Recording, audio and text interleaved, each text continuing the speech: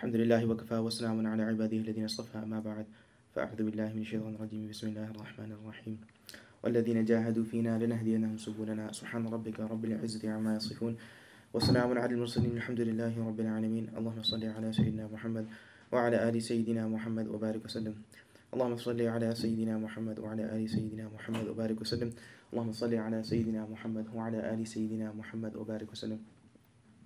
In the last gathering we spoke about the necessity of suhbah for the common believer and for the believer that's seeking to advance. Suhbah being physical presence and companionship.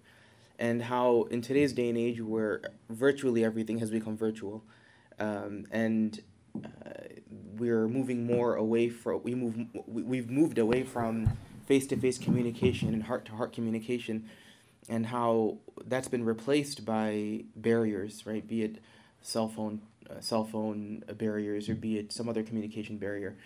And we discussed how it's possible to function in that way from a human standpoint and from the standpoint of functionality. But for a Muslim, there's this concept, this idea, this notion of suhbah, which requires physical presence, and there's no substitute for physical presence. And we highlighted how this is what defined who the Sahaba were, that the Sahaba were people who were defined because of their suhbah. And even at the time of the Prophet ﷺ, we mentioned that even at the time of the Prophet ﷺ, there were people who never came into the physical company of the Prophet ﷺ, yet they lived at the time of the Prophet ﷺ, but they were not given the status of a Sahabi. And Sahaba are people whom radiyallahu anhum wa radu an, whom Allah subhanahu wa ta'ala has pleased with. So we spoke about this extensively. We talked about how in today's day and age, with despite the way the world is moving, we should take a step back and look into our own lives and see how much face-to-face communication we have with people. And that means people of piety and taqwa that can help us advance.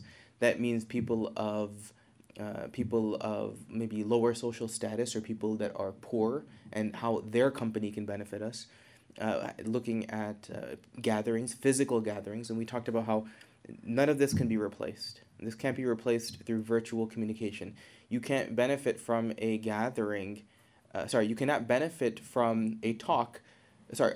When you're present in a gathering, the benefit is more so in the gathering than it is from the words that are uttered from that gathering. And as a result, YouTube can't replace things, and audio files cannot replace it. Benefit comes from suhbah and companionship. The words are just an excuse to get together and sit in one gathering. So this we talked about in detail last time, so you could catch up if you'd like, if you haven't already. Now, the reason we bring this up mainly is because there's often excuses that people have that, I don't need to come because I don't need face-to-face, I don't need heart-to-heart presence. I can get the information some other way. I can read a book, I can listen to a talk online or something like that. Now, that's not an excuse that we can make. But there is a couple of exceptions. And that's what I want to talk about today. There are just a few exceptions. And the reason to mention these is because as much as we may strive toward physical presence, sometimes there'll be opportunities or circumstances that will prevent us from allowing us to be physically present. And this often brings a lot of frustration into people's minds and people's hearts. But there's no need to get frustrated, right? If a person has a genuine reason for being absent, and when I'm saying absent, I'm talking absence in general, right? When a person's kind of off the scene, or not able to have as much suhbah in general as they would like, that's okay, as long as there's some genuine reasons. And there's really two that come to mind. The first we learn actually from a story at the time of the Prophet ﷺ, and maybe we've mentioned this in a prior gathering. And that is that once the Prophet ﷺ was sitting with the companions, and in particular there were Umar radiallahu anhu and Ali radiallahu anhu were present, and he began to talk to them about a person. And he told them that there will be a person, he said that there is a person by the name of Uwais bin Amir al-Qarani.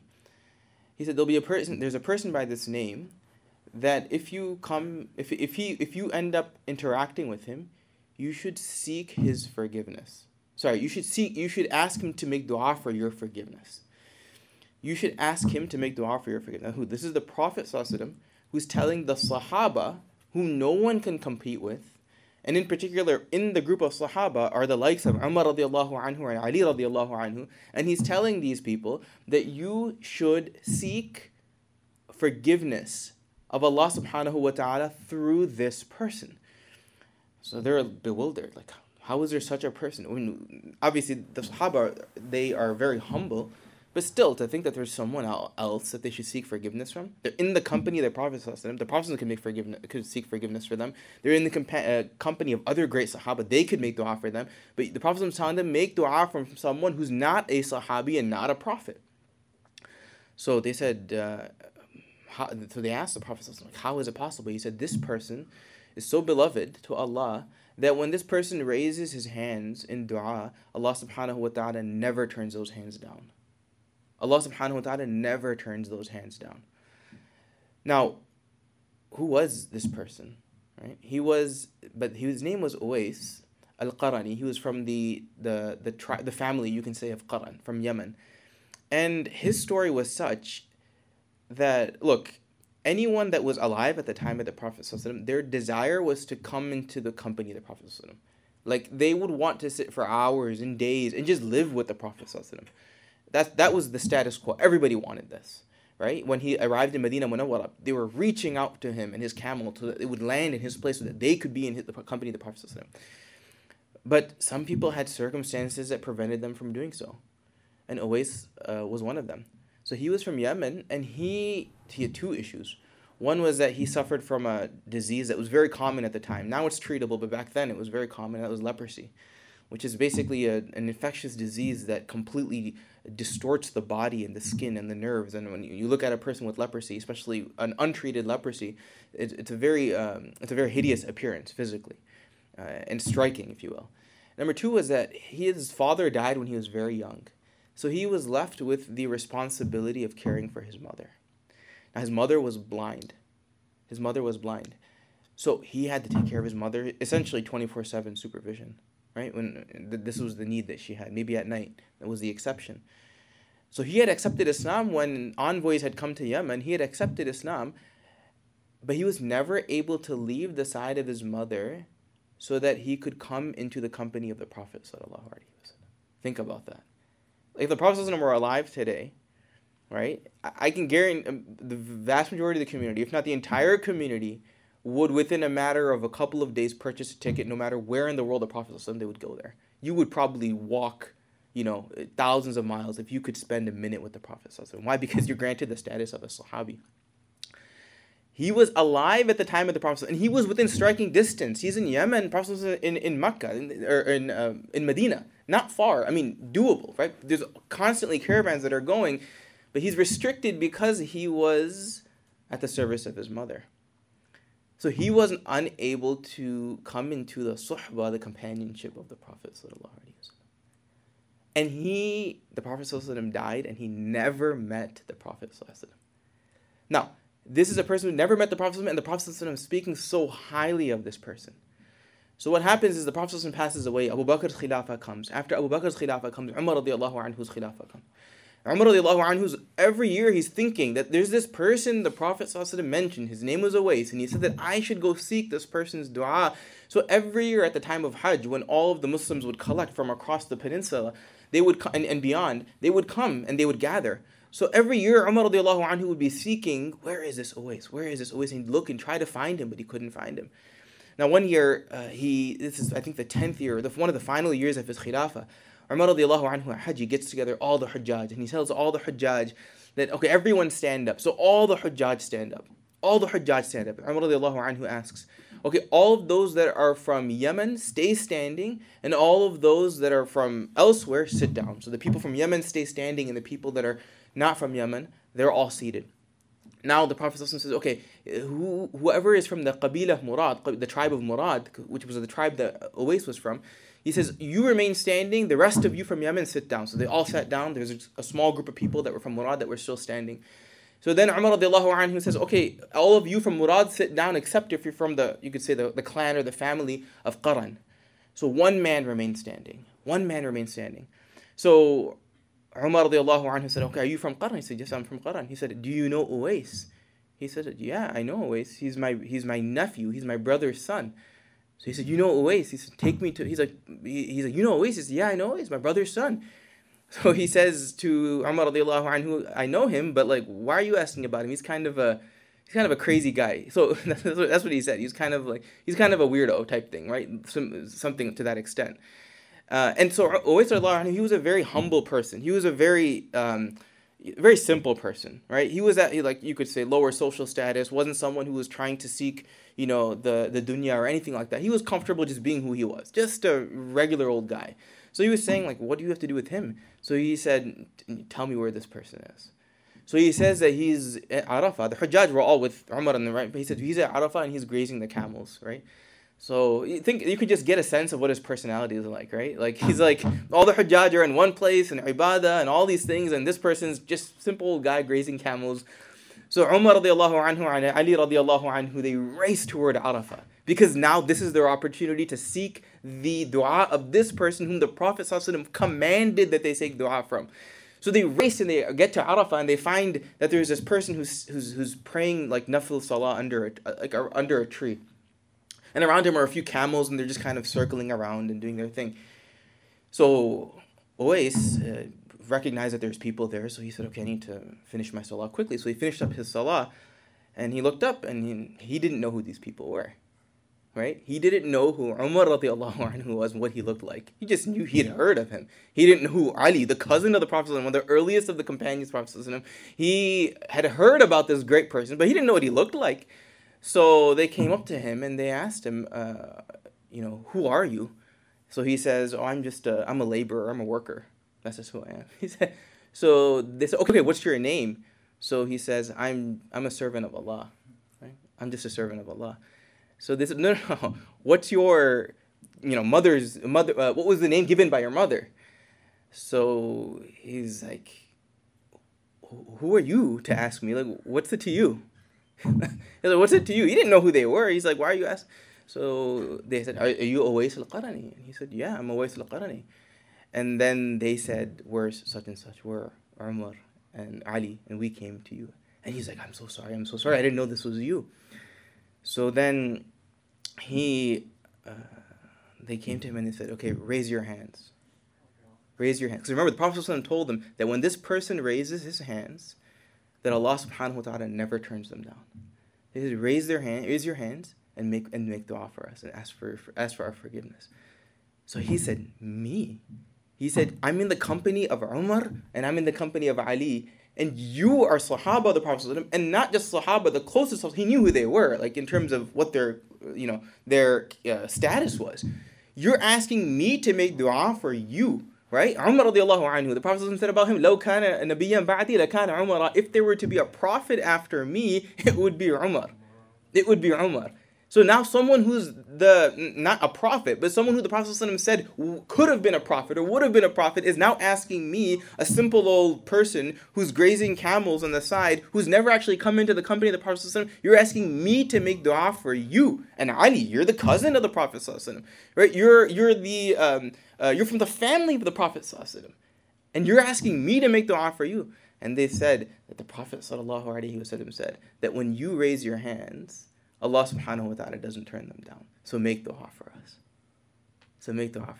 This was the status of someone who wasn't a Sahabi. Meaning that there are people who had the companionship of the Prophet ﷺ, had the suhbah of the Prophet ﷺ, and there were people who didn't have suhbah of the Prophet ﷺ, and the people that had suhbah, this goes contrary to everything we were talking about last time, but again, it makes sense if you put it into context.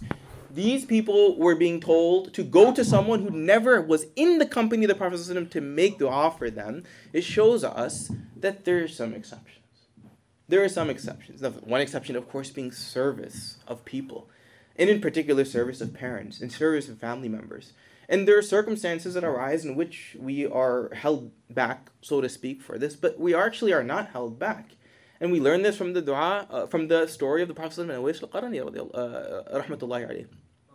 Right? He never was able to achieve the status of companionship, but the qualities that he possessed were those of companions, and so much so that there was the fact that the companions had made dua. You learn a lot from that. Now, he's not a Sahabi, right? So his status is not at the level of a Sahabi, but a lot of what the Sahaba had gotten and the praise that they had gotten, this was given to Uwais Uwais rahmatullahi alayhi. So now when now once the companions had seen that Umar and Ali had asked for dua, now all of them started coming. So he told Umar and Ali radiallahu anhu, that look, I'll make dua for you, but don't spread the word. Don't tell other people. And why? He's just a simple person. Like if it was you and I, and someone in the Prophet said something about us, all these Hajjaj came for Hajj. Tell them, hey, look, this is the place to seek your dua. Don't worry about Jabal Rahma. Come to me, and I'll make dua for you. Right? Like this would be our attitude. But this person, what does he say? Listen, just if you don't mind, just keep it to yourself. Keep it to yourself. SubhanAllah. So there's a lesson in humility you also take from this. But eventually a lot of Sahaba found out, so they all came. And when he knew they were coming because it was the hukm of the Prophet to come, he would make dua for them. In another narration it comes that on the day of judgment, this person was so special to Allah, that on the day of judgment, Uwais al-Qarani, when the people of Jannah will be told, okay, stand up and now proceed toward Jannah. And throngs of people will be going toward Jannah. And Uwais will be amongst them, and then he'll be stopped and said, stop here, wait here. And then he'll say, wait here? What do you mean wait here? Why should I wait here? I want to go with the people that are going ahead. He said, just wait here a second. So all the people that have to go to Jannah will be going to Jannah. Then it'll be told, Allah subhanahu wa ta'ala will instruct, it'll be told to Uwais al-Qarani, you have to stay here. So they all go. So then it said to Uwais al-Qarani that you've been stopped here for the purpose of the shafa'ah, the intercession of the people of Jahannam that are waiting here. So wherever you point, lift your finger, and whomever your finger lands upon, all of those people you will have interceded for, and all of these people will enter into Jannah. SubhanAllah, this was the status, not of a Sahabi, not of a Prophet, of a Tabi'i. Now, what was the status? Because this person was in the service of their parents, in the service of their mother. Now, he was held back, right? Because of something. You often hear this, and I get a lot of inquiries about this. That I have this responsibility, that responsibility. Well, then attend to that responsibility. That supersedes suhbah. Like you don't compromise in that regard. This is your opportunity that Allah's given you at this present time. Take full advantage of it and provide that service. And whatever you would have gotten from the gatherings or from the suhbah that you were seeking, you will get it anyway, right? You will get it anyway. The other group of people that you kind of see this with is the people that are oppressed, right? Now, people that are oppressed are under difficult or dire circumstances, or even in your own life, there's circumstances where you feel like you're weighted down by something or another, and you constantly are missing opportunity after opportunity after opportunity. It's okay. No need to be frustrated. The Prophet ﷺ said, "Ittaqi da'wat al-madlum," that fear the dua, the supplication of the oppressed. Because between the oppressed and Allah subhanahu wa ta'ala, there's no hijab. There's no hijab. When the oppressed person raises their hands and asks Allah subhanahu wa ta'ala for something, there's no hijab. Similar to the status of Uwais, right? There's no hijab between Allah subhanahu wa ta'ala accepting that dua. So, yes, in most circumstances, most of the time it's our own laziness or it's our own misunderstanding, thinking that we can replace suhbah and substitute suhbah, substitute physical presence, substitute heart-to-heart company with something else, be it videos online or audio online, or just, altogether just missing gatherings, missing the company of people of piety and taqwa. Right? For the most part, it's our own laziness. For the most part, it's our own, thinking that construes it. But there are a select few exceptions. And in particular, if you're caught up serving other people, be it your parents, be it your family, be it people in the community that need your help, and that was preventing you from this suhbah, that's okay. And in fact, you should attend to that responsibility and not become frustrated over it. In fact, there's more reward in you doing that than actually trying to do the opposite. And similarly, if you're in difficult situations, when you feel like you're one of the oppressed, in the sense of you're being weighted down by some major responsibility you have, or some major difficulty that you're dealing with, it's okay. This is not something you become frustrated over. And we learn this through the story of Uwais and through the hadith of the Prophet sallallahu alaihi wasallam. So may Allah subhanahu wa ta'ala grant you the tawfiq to appreciate the importance of suhbah, the value of suhbah, and that suhbah is irreplaceable. May Allah subhanahu wa ta'ala forgive us for missing such opportunities. And may Allah subhanahu wa ta'ala provide us with many such opportunities. And may Allah subhanahu wa ta'ala grant us whatever benefit we would have gotten from suhbah when we are in those circumstances, when we are unable to obtain suhbah. Wa akhiru da'wana alhamdulillahi rabbil alameen. So inshallah we'll break for the Asr Salah, and then after the Fard we'll just complete the dhikr inshallah, and then we'll wrap the gathering up.